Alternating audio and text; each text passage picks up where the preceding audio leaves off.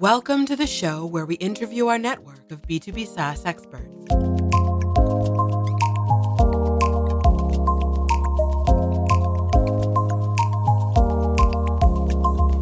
This is the Notion Capital Podcast, hosted by Paul Papadimitriou. Hi, and today I'm with Taylor. Hi, Taylor. How are you? I'm doing great, Paul. Thanks. So, for our audience, who are you, Taylor? I am a longtime product specialist. I've been doing operational product for quite a few years in the US and then here in the UK for the last 10 or so, and then have recently started working on the investment side as well. You are EIR at Seedcamp. I've been following Seedcamp since the beginning, and a couple of years ago I joined full-time to try and drive product thinking into the startup portfolio. And where that request was coming from is a recognition that, the support that an investor can give to a startups can, perhaps make a significant difference in their performance. And of course, is in everyone's interest. And so Reshma and Carlos had me come in and start to build some content and build some thinking around what does product mean at the startup level? How do founders need to be thinking about product, even if they don't necessarily have a specific professional product background? And what value can we add or can be added to a startup in terms of training them and either helping them with early stage questions or getting them ready for when they do bring on a full-time product function? What does product mean to you? So product to me is the intersection between the user and the business. And so that requires primarily a deep understanding of the user, what the user is trying to accomplish, and putting yourself in the user's shoes, and then using your very important understanding of what the business needs and what the business wants to achieve, figuring out the right positioning of the actual product that the user interacts with, the various stages of engagement that the user experiences, and then, of course, describing that in the terms of the stakeholders you need to work with, most importantly, the development team, but marketing, design, what have you. It's always a bit frustrating for startups. It's a frustrating process to try to engage and understand what the customer actually wants. Nowadays we have way more tools to do that than in the past. I'm sure you've seen that evolution during your career. So what would be the few things that you would say that to cut out that frustration, how to best engage with potential customers before you decide on the product you build? I would say above all, you need to love the customer. And I know that's hard because traditionally software was built by a leader, the highest paid executive, or perhaps the founder of a startup saying, I think this is what people need. So we're going to spend a whole bunch of money and time building that, and we're going to put it out there and cross our fingers. And these days, because barriers to developing and releasing software are so low, and there are so many competitors out there, that approach doesn't really work anymore. And what people are learning at big companies and small alike is that you need to have a regular engagement process with your customers so that you can learn how they're responding at various stages of your development to the propositions you're putting forth. So basically what you're telling me here is that any startup needs to build a validation process. I would say they need to build validation into their thinking and into their culture. So when a couple of founders are sitting around saying, well, we think we want to make X, then they should have the practice of saying,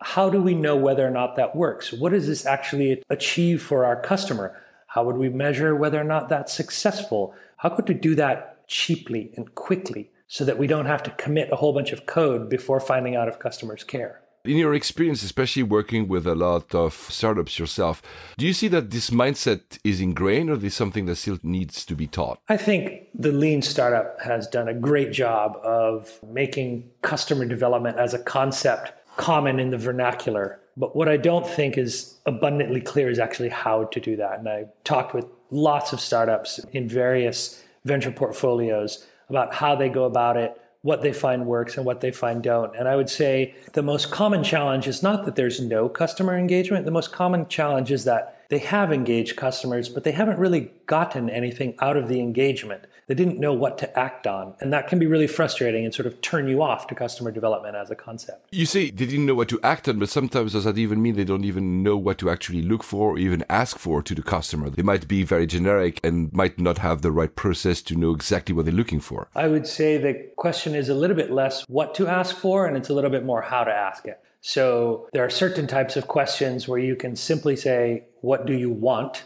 Though in most cases, that's not really true. Sometimes you need to ask, how have you done it before? Or would you like something more like this or more like this? Or give me a list of what challenges you over the course of your job or your daily life in the particular area that a startup may be trying to address. And then not only how you ask the question, but perhaps the format in which that research is done, whether it's better done face-to-face one-on-one, whether it's better done through a recorded script remote testing on something like TryMyUI or usertesting.com, or whether it's better put into a survey format. Each will produce different kinds of results and are more appropriate for different kinds of questions. Would you say that this needs to be accompanied by a doubling up of also analytics? Because basically my question here is, does the customer always know what they want? Or is it sometimes they say something, but actually what they do with the said software is different? Yeah, I would say analytics and A/B testing and so forth really comes into play when you're doing product testing, when what you're looking for is the behavioral output of the user. What you're less looking for is the insight that the user can offer you. So in what I would separate out as needs testing, where you're doing surveys, interviews, and so forth, you're asking for people to react to things. You're asking people to describe situations. You're getting your head around how they do their job or go about their daily life today so that you can understand the gaps that you're trying to fill. Whereas on the analytics side, you're looking at how they respond specifically to what you have to offer. And that you will have to build everything, not all the time, but in a lot of cases, you need to build fully functioning software to be able to use analytics effectively. And not only that, in a startup, you don't really have that much volume. Users are very expensive to acquire. And so getting statistical accuracy out of analytics is a bit of a challenge for a startup that's getting hundreds, perhaps a couple thousand users a day. How do you come around that? How do you get past analytics challenges? So the qualitative stuff, the needs testing is a really good way to do that. You get an indication of whether a customer would like one thing or another. If you want to get to the actual product testing, then what you typically need to do, let's say you're doing an e-commerce company and you have someone coming in, understanding your proposition, doing a little bit of exploration, and then marching their way down a product funnel by doing a search, looking at a product page, and perhaps adding something to their basket. Now, the number of people that are going to achieve your ultimate event, which would be either first purchase or ideally repeat purchase, that number statistically is going to be quite small compared to the number of people visiting your site.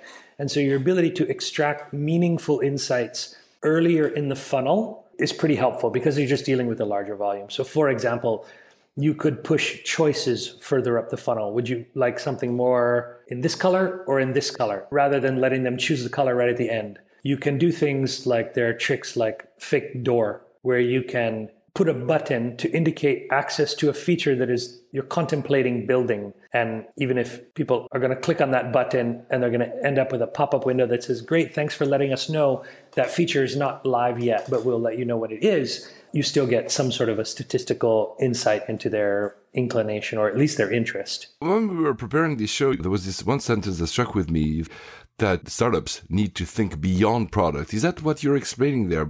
What do you mean by thinking beyond product? Sure. So where traditionally the realm of product is to be thought of as the actual experience, let's say the website or the app or what have you, when you're talking about your user, you want to think end-to-end engagement. And so that's going to include everything from their frustrations with whatever they're doing today that's not working, that you're looking to supplant or complement, or their process of looking for alternatives, whether it's a conversation with a friend or search on Google, through the actual product when they engage with your product, and then how that impacts them in their life. So if it is a thing that they are buying, are they then showing it to someone else and seeing if that person thinks it was cool? Or are they talking with their colleague about how this new process is better or worse than a process they had before? And do they have to validate that with their boss? That's outside of the product experience. It's not necessarily in your funnel where you can get analytics on how many clicks they did and at what rate. You need to think about the events that happen when they're not in your product that ultimately will drive back to your subscription rate or your repurchase rate or whatever ultimate revenue driver is creating success for you. Yeah, so you're there really thinking about the entire journey. It must be kind of difficult sometimes to acquire that data, those data points, how to find that I've shown this product to another friend or that I've made a Google search to search for an alternative because I was frustrated. So is that where customer focus groups, etc., come into play? Are there any other ways? Sure. I think those one-to-one conversations are probably the best way to do it. When you find customers that are your early adopters that love your product, they're more inclined to give you feedback on something. And I think those opportunities are quite precious. So one of the techniques that I have recommended to a number of startups and they have implemented with largely very positive results has been something called a customer council, where you're reaching out to your early adopters who are the ones that in principle love what you're doing.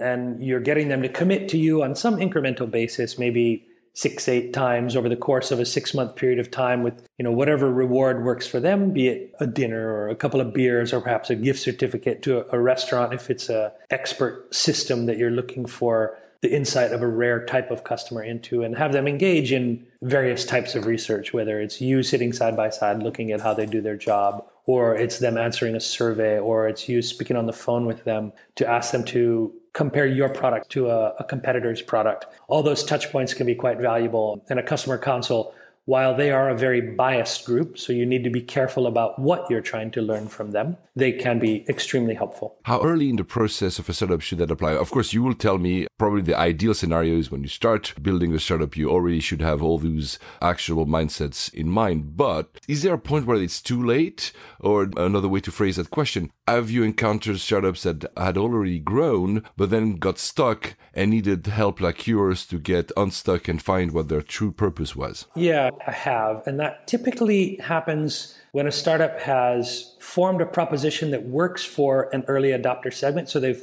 found product market fit for one segment. And product market fit is never a continuous thing. It works for one segment, and then you need to tweak it a little bit to get to the next segment you want to grow into. And so I've definitely a number of examples in mind when companies have come to me and said, we were great, but we've kind of plateaued and we can't grow revenue. And we try all the things we can to tweak our funnel and change the design and so forth, but it doesn't really change our growth. And what they're not doing is meticulously asking the customers, like, how can we create more value for you? They're not going to the users that have left and ask them, well, how could we make this, more useful for you? That sort of research is helpful. So that was the second question. Your first question was more of a when. And yes, I would, of course, as a product person, advocate asking the question very early. And there's some types of research that is good for asking questions really early. There's a book called The Mom Test, written by a couple of guys that are quite close to Seecamp here, that teaches you how to ask questions in more of a cocktail party setting. Quick engagement, 3 questions to 5 questions. You're not promoting or even talking about your product at all, but you are asking people to relate their experience in the situation in which you are trying to create value. So tell me about the last time you bought a X on the internet. How did that go? So forth. The other thing that struck me when we were preparing this is you mentioned finding the smallest test. What do you mean by that? It's alluring whenever you get the energy up to engage a whole bunch of users to try and load it up with all the unknowns that you have in your business that you've been thinking about for the last 6 months, maybe even a year, and say, all right, we're doing a survey like, oh, I also want to ask this question. I also want to ask this question. And you can kind of overload a test so that it not only sort of weakens the results you get, but may bias them in a certain direction because you're trying to do too much. So that's one principle, keeping your tests small. The other principle of keeping your tests as small as possible is to be very clear about what you're trying to learn. And this is one of the biggest challenges. Startups will say, all right, we're going to do user research. We're going to go to this segment and we're going to ask them how they feel about this sort of proposition because they're expanding into a new market or what have you. But what I push them to do is say, no, decide the decision you want to make coming out of this test. And I appreciate serendipitous results are always wonderful, but you want to go in knowing what you're going to do with the results. And once you're very clear on that, you realize actually you can get the answers you need by doing a very limited set of things and not distracting it with a whole bunch of other, wouldn't it be nice if we had feedback on type questions. So that's what I mean, keeping it as small as possible so that you're answering the question you really need to answer. Well, since we have to cap this show off, maybe you could tell us where people could find you if they want to ask you some follow-up questions. Sure, I'd be glad to speak with anyone that would like to reach out to me. Easiest place to find me is on Twitter at concrete_VC, or they can catch me Taylor@seedcamp.com. I'm happy to engage if anyone's looking for help. Well, on that, Taylor, thank you so much. All right, thanks, Paul.